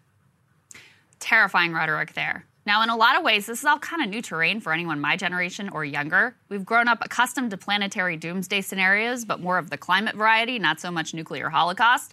The Cuban Missile Crisis, that was something we learned about in history classes long after the visceral terror of that moment had passed. As we came of age, the Cold War arms race had ended as the Soviet Union collapsed. The language, non-proliferation treaties, and nuclear deterrence kind of receded from the public square. Older generations were both more aware of this threat and more poisoned by Cold War ideology, committed to the arms race and to a McCarthyist view of the world. So that today, public polling reflects that the older you are, the more likely you are to take a hawkish view of this conflict and back the most escalatory measures. Given this landscape, the loss of the visceral sense of the threat, the hard-baked Cold War sentiment, we shouldn't be surprised, I guess, that calls are growing louder and louder to, quote, do more. This is something we've been tracking really closely here. The mania that's taken hold with shocking levels of anti-Russian bigotry and comprehensively large and rapid arms shipments and the most draconian sanctions on the planet and possibly in history. The emotional manipulation of human interest stories lacking any counterbalancing narrative of just how catastrophic a more direct intervention would ultimately be. Huge percentages of the public backing World War III-inducing actions like a no-fly zone because of the media-driven frenzy. And as Sagar's covering today, the desire among some media figures to rehab Hitler, not kidding, in order to make Putin's attack on Ukraine worse than the Holocaust. Biden, thank God, seems to at least partially understand just how perilous the moment we're in, saying clearly we will not fight World War III in Ukraine. But that hasn't stopped him from taking actions against Russia, which were previously unthinkable and which have truly pushed us to the brink of catastrophe. Not to mention the foolish legal commitments we have made to militarily defend all 30 members of NATO should Russia move beyond Ukraine. We are now just starting to see Russia's response to our actions so far. So, in response to the hundreds of millions of dollars of U.S. and NATO arms which have flooded into Ukraine, Russia is now directly threatening the convoys carrying those arms. Their deputy foreign minister informed the Biden admin that those convoys are, quote, legitimate targets for attacks. Potential disaster was narrowly averted last week when Biden personally sank the deal to provide fighter jets to the Ukrainians, an insane move that Tony Blinken, Secretary of State, and other high-level officials reportedly were pushing for. Now, in response to our indiscriminate economic sanctions targeting everyone from oligarchs to babushkas, Russia has declared what should be obvious, that they consider our sanctions to be an overt act of war.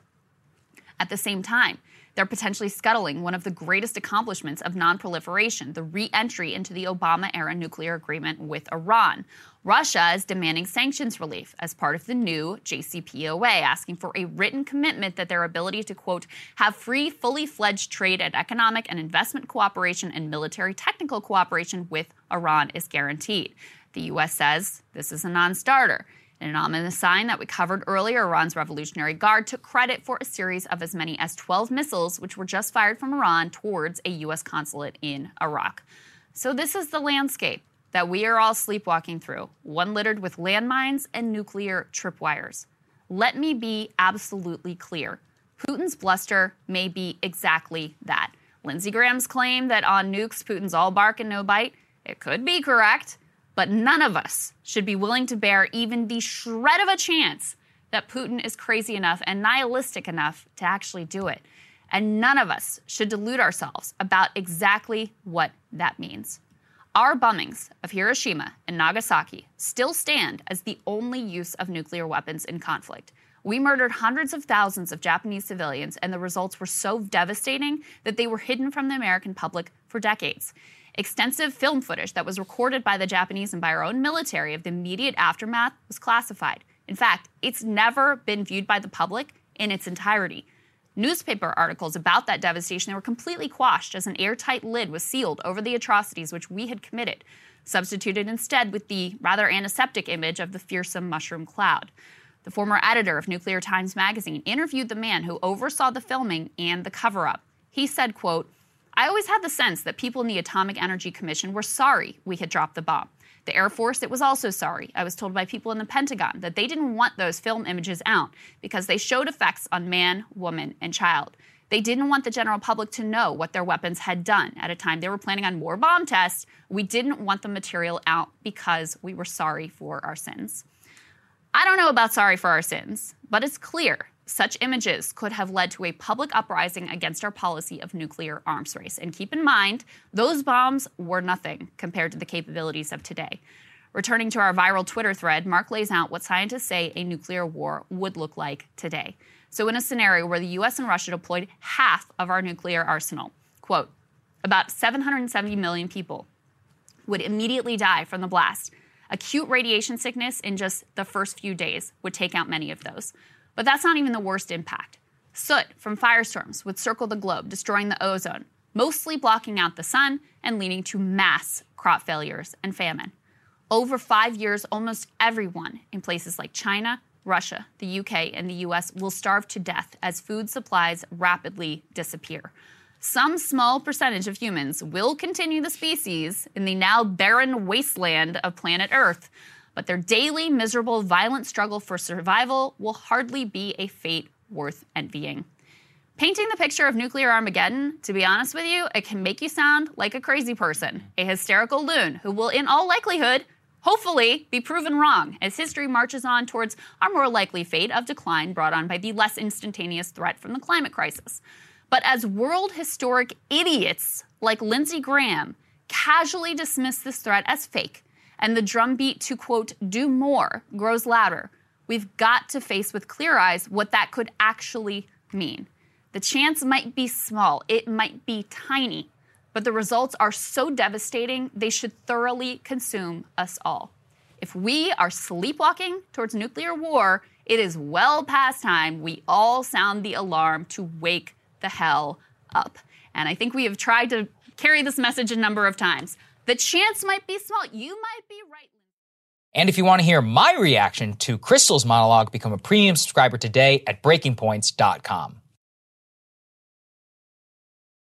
All right, Sagar, what are we looking at? Well, a few weeks ago, before the crisis began, I issued a warning here. Not everything is Hitler, people. There are actually many other parallels of history of the European continent that you can compare the current Russia-Ukraine war to, especially, actual wars fought between Russia and Ukraine. But that nuance is lost on the media. It's lost even on the so-called expert class and what transpired over the weekend in one of the most revolting but important episodes that we've seen in media for some time. Let's start with how it all began. Former U.S. Ambassador to Russia, Michael McFaul, a Russiagator and a war hawk in his own right, went on Rachel Maddow's program to castigate Joe Biden for declaring that the U.S. will never put boots on the ground in Ukraine. In it, he intimated that Putin is actually much worse than Hitler. No, I'm not kidding. Let's take a listen. And I want to just say one other thing. I was just on Ukrainian television just 30 minutes ago. Brave journalists, just like our team covering the war there in Kiev. And one of the commentators said something interesting about how horrific this war is. And remember, these are people who suffered under fascism, that fought the Nazis. As the Nazis came and then the Red Army came back through. One of the Russian journalists said, there's one difference between Hitler when he was coming in and Putin.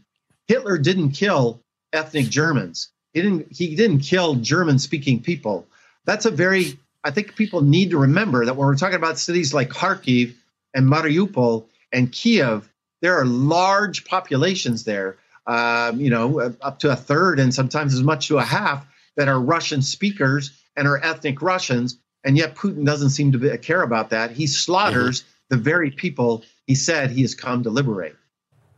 Oh, my God. There is so much to unpack there. Hitler didn't kill ethnic Germans. There are a lot of disabled or resistance-fighting Germans who might disagree with that. There are also, several 100,000 ethnic German Jews unavailable to comment, as even the Auschwitz Memorial highlighted in those ignorant comments. But beyond the reason to just show you how dumb these people are, is to consider that these are the people we are being led by, who have led us or are being led by right now. That man was the U.S. ambassador to Russia under Barack Obama. He went on national television to say that Vladimir Putin is worse than Hitler. Why? Because aside from his historical ignorant nonsense, McFaul's statement is calculated to make you believe if Putin is worse than Hitler, we have no options but to fight him in Ukraine and declare World War III. You can choose to see this as an isolated incident, or you can recognize the underlying danger in the mindset. The reason I see that is because people who are so-called Russia experts with real influence over our discourse in our relations with that country are insanely coming out to defend McFaul's statement. Anders Åslund is the author of an influential book on Russian crony capitalism, wrote, quote, Hitler recognized Poland but called for concessions, putting absurdly claims that Ukraine is not a state. Putin absurdly claims Hitler had left the League of Nations. Putin violates every international law there is. Hitler did not use chemical weapons. Putin is preparing to do so. Obviously, 6 million Jews disagree with that chemical weapons point, but does history even matter? This is not an isolated incident. Pavel Meyer, he's a former lawmaker in Germany. He jumped in as well to the discourse, noting, quote, Hitler did not use his office to extract bribes and get into bed with organized crime. So we could say, in terms of civic values, Hitler was even a more decent person than Putin is, as crazy as that sounds. Yeah, it sounds pretty crazy, my dude. Once again, you are witnessing before you a concerted campaign to get associational thinking between Hitler and Putin. If that is accomplished, then you, of course, have the response. It's simple. You declare war. It has to be stopped. I find this so dangerous because in McFaul's case, he is a professor at Stanford. He was inside the Situation Room, helping make decisions less than a decade ago. How many more of his ilk are inside the government right now? You might cringe at what he's saying, but they agree with him, at least on the merits. That's the cost of Russiagate. The elevation of legitimately insane people to the front of the national stage, who the MSNBC audience has now been conditioned to trust. McFaul has been a fixture now on TV for nearly 5 years. The audience is built to trust what he has to say. He is the face of a number of Russiagators who are pushing full-scale war in Ukraine. Look no further. Alexander Vindman, you'll all remember him. He was the supposedly heroic whistleblower. He sparked Ukraine-gate and the impeachment of Donald Trump in 2019. Well, Mr. Vindman, now having left government, is openly criticizing President Biden for tweeting that the U.S. will not fight a war with Russia and Ukraine. Vindman writes, quote, Mr. President, you're inviting disaster and emboldening Putin. This declaration invites Putin to pursue every means to subdue Ukraine. Of course, the American people don't want war with Russia, but they also don't want to watch Ukrainians slaughtered. We must do more. Okay, Mr. Vindman, what does do more mean? They never tell you that, because it means you might have to die for their insanity. You might say, Sagar, none of this matters. Joe Biden is clearly not listening to any of these people. And I would say, thank God, you're right, for now. But again and again, I've been terrified of this possibility. Joe Biden is an old man. It's not a secret. He's nearly 80 years old. And he's clearly physically flagging. His 79-year-old, barely beating heart is the only thing standing in the way of Kamala Harris becoming the president. And if you think she has the stomach to stand up to that level of institutional insanity, you are dead, dead wrong. I have found it incredibly difficult to parse what's going on in the last 2 weeks. I feel as if I'm on an island. It's okay to recognize that Putin's invasion of Ukraine is a terrible act, which should invite a response. It's also okay to say that the U.S. should not actively engage in any escalatory behavior to increase the risk of a nuclear confrontation against Russia. And I think it should also be okay to discuss openly in public the utility and the efficacy of the sanctions that we have deployed and their possible follow-on effects. None of that is represented in our public discourse today. What I know is that though it may seem popular and in vogue to beat the war drums and scream at anyone who disagrees with you, that the consequences of not engaging in a thoughtful debate are dire. Look no further in our current history than the build-up to the war in Iraq, or even in the build-up to the war in Vietnam. In both cases, we saw Hitler and Munich analogies being deployed by the presidents. We saw large public support for the wars, and we saw the American people's goodwill misused against them. Today, we see widespread public support for punishing Putin. We can only hope that the American people's goodwill is not yet again squandered, but the media environment today shows that that is very unlikely. I mean, the Vindman thing is a perfect example, right? Which is that this guy who's a hero. And if you want to hear my reaction to Sagar's monologue, become a premium subscriber today at breakingpoints.com.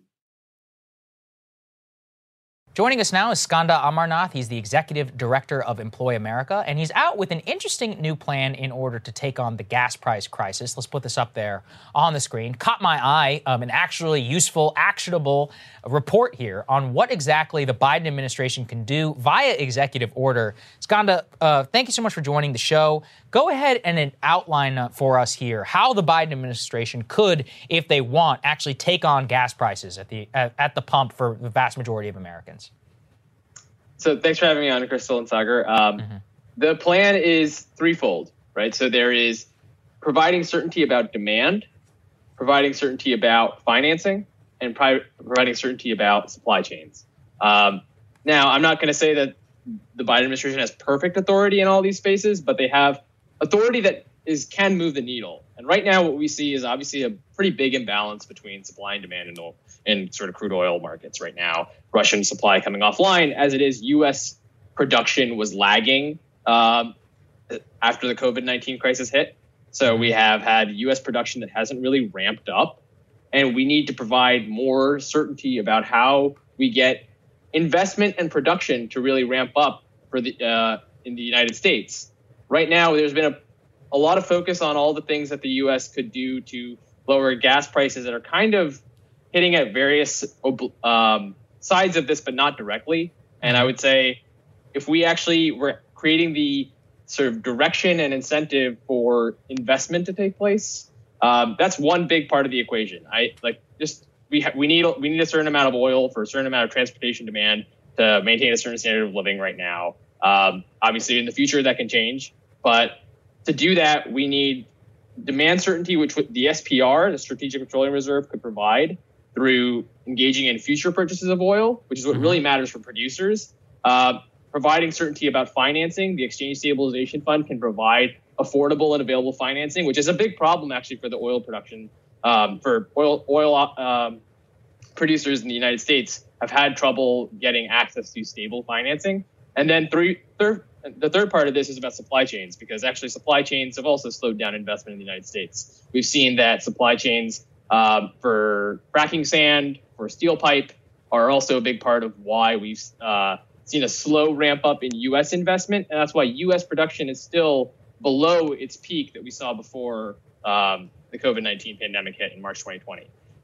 So those are the three prongs of it. Yeah. So just to recap, the problem that we face now is basically that we have an industry that we want to produce more in the short term, even as we want them to produce less in the long term.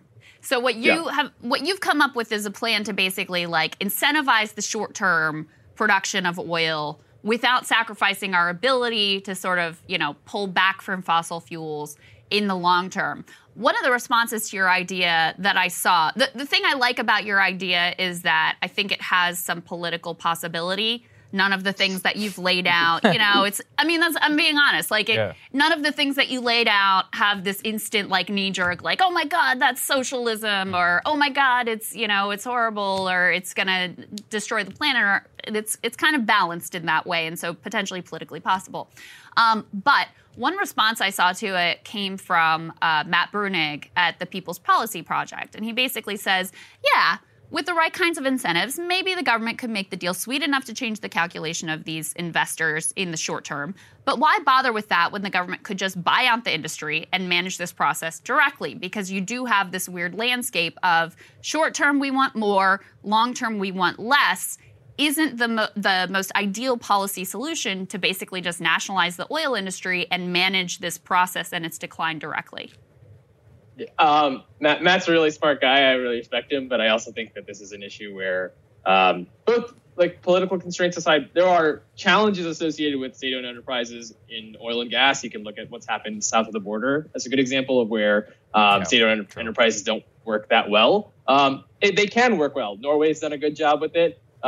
Brazil and Mexico have some problems with sort of nationalizing industry. I think that if we just get back to some level of both political reality and I'd say who has the sort of expertise and knowledge here to actually do this effectively in the short run for this crisis, I would say there's going to have to be some give and take between industry and government. And I don't think that's a bad thing right now. We have a situation where The oil industry has been burned by 3 oil crashes in 7 years. So 2014 to 2020, we had this sort of big decline in the price of oil that was directly tied to sort of OPEC policy, and also just in general, domestic industry was overinvested, I would say. And so we had a situation where that pushed the price of oil down. And if you're a producer who still exists now, you're reluctant to produce because 1 year from now, 2 years from now, we actually don't have a great sense of where oil prices will be. We know this Russia shock could last a long time. Maybe it may not. So that's a lot of uncertainty that they don't want to bear for some somewhat understandable and rational reasons. And their shareholders are telling them, no, don't invest. If you give us back whatever profits you're making right now, because it's just too uncertain. And every time you've kind of gone all in on an investment over the last 3 crashes we've seen, like, it doesn't pay off. So that may not be true in the future, but that's something that like is an important part of like why we got to where we got right now. I think it's an interesting case where shareholder capitalism is literally holding the energy markets hostage, Skanda. And, you know, there was a circulating clip of the Pioneer Oil CEO being like, listen, even if it's 150, 200 a barrel, we're not going to increase production. And I'm like, what the hell? Like, this is crazy. And it just seems to me that the government is the only actor in this scenario which could at least realign or change the incentives. As you say, within a political world where, look, nobody on the left is ever going to subsidize oil companies forever. It's just not going to happen. On the right, at the same time, they're like, oh, drill, baby, drill, but they don't necessarily want to spend any of the money. As you point out, we already have all of these facilities in place. So from that authority perspective, what would it take in order to see some of this actually get done? Because what I see right now is total helplessness in the oil markets. Ron Klain, you know, flying down to Venezuela, being like, please drill, we need some oil. It's like, that's not going to do anything, you know, especially with this extra thick crude and our refining capacity. Yeah,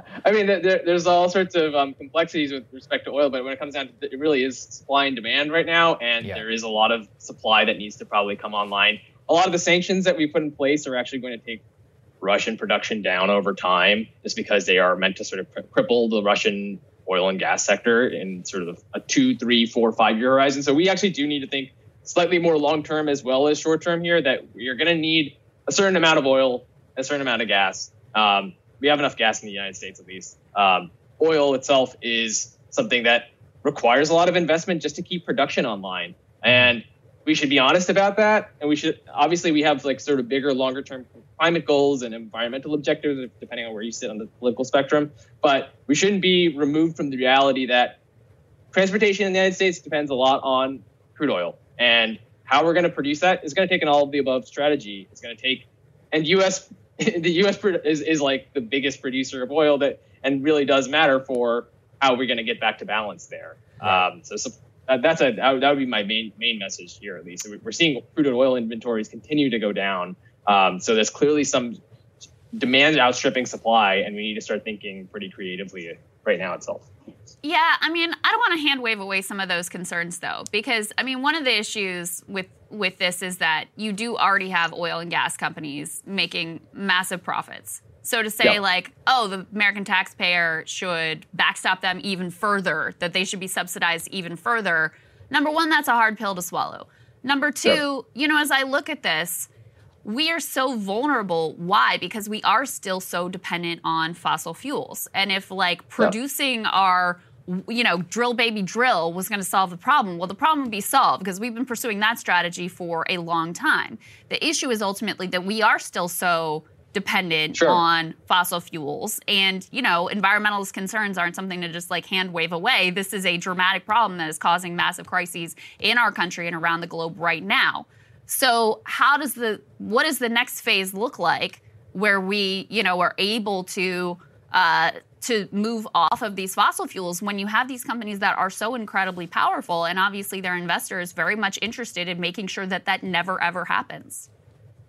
Yeah, I mean, it's an interesting thing you say about what do the shareholders and the companies actually want, and relative to the longer term objectives of getting off of fossil fuels, because they're not actually that misaligned in some ways. And so right now, oil producers are taking a sort of keep it in the ground strategy, right? They are like reluctant to invest, reluctant to truly ramp up production to meet current needs because they're worried about the transition over time, but also that they may just get burned by OPEC deciding to ramp up production. On the other side, for environmental objectives, look, I think electric vehicles, let's be honest about how quickly we can scale that up. But I do think if we look at like a 5-year time horizon or a 5-year to 10-year time horizon, the ability to shift off should be much better.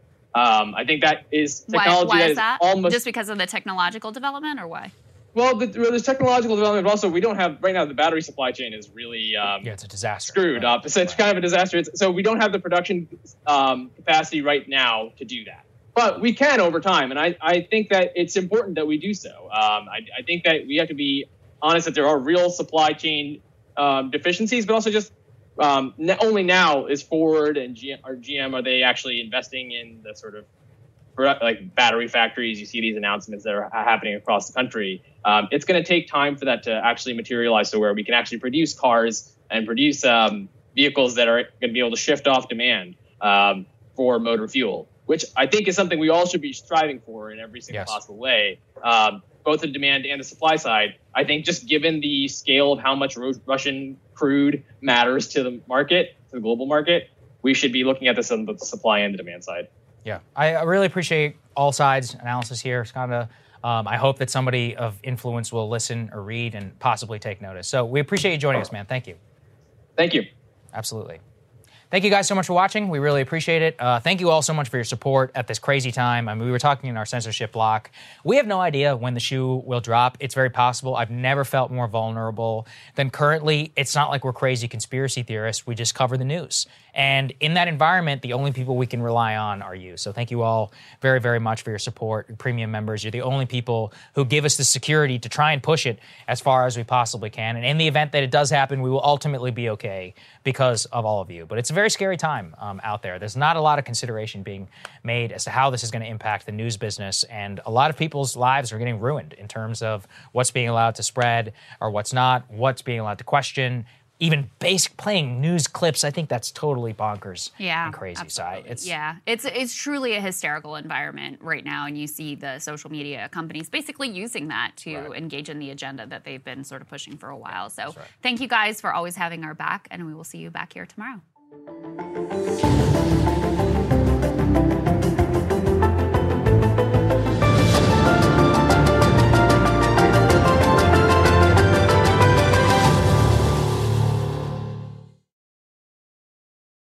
Do you dream of a healthier life, but education feels out of reach? Trinity School of Natural Health makes holistic education accessible with online programs to fit your busy schedule. Trinity School of Natural Health makes holistic education accessible with online programs to fit your busy schedule. Trinity School's Certified Natural Health Professional Program is the perfect entry point to gain foundational knowledge to empower yourself, your family, and your community to live healthier lives. Turn your passion into a career. Visit trinityschool.org for more info now. I'm late for a very important date. Time is running out to score adult theme park tickets at child prices from Undercover Tourist. This summer, make your Walt Disney World vacation more affordable than ever. Escape into a place where magic has the power to transport you into stunning worlds and your favorite stories for less. Buy from Undercover Tourist, an authorized seller, and link to official Walt Disney World apps so you can add on Genie Plus and Lightning Lane upgrades easy. Book your adult theme park tickets at child prices with Undercover Tourist now and save. UndercoverTourist.com. The information age can be overwhelming, especially when the information can't always be trusted. But for the past 180 years, readers around the world have turned to The Economist as their trusted news source, delivering in-depth expert analysis of a wide range of topics. Listeners get a 1-month free trial when they sign up at economist.com. That gives you unlimited digital access to daily articles, special reports, great podcasts, subscriber-only newsletters, and so much more. Take the guesswork out of staying informed. Go to economist.com to sign up.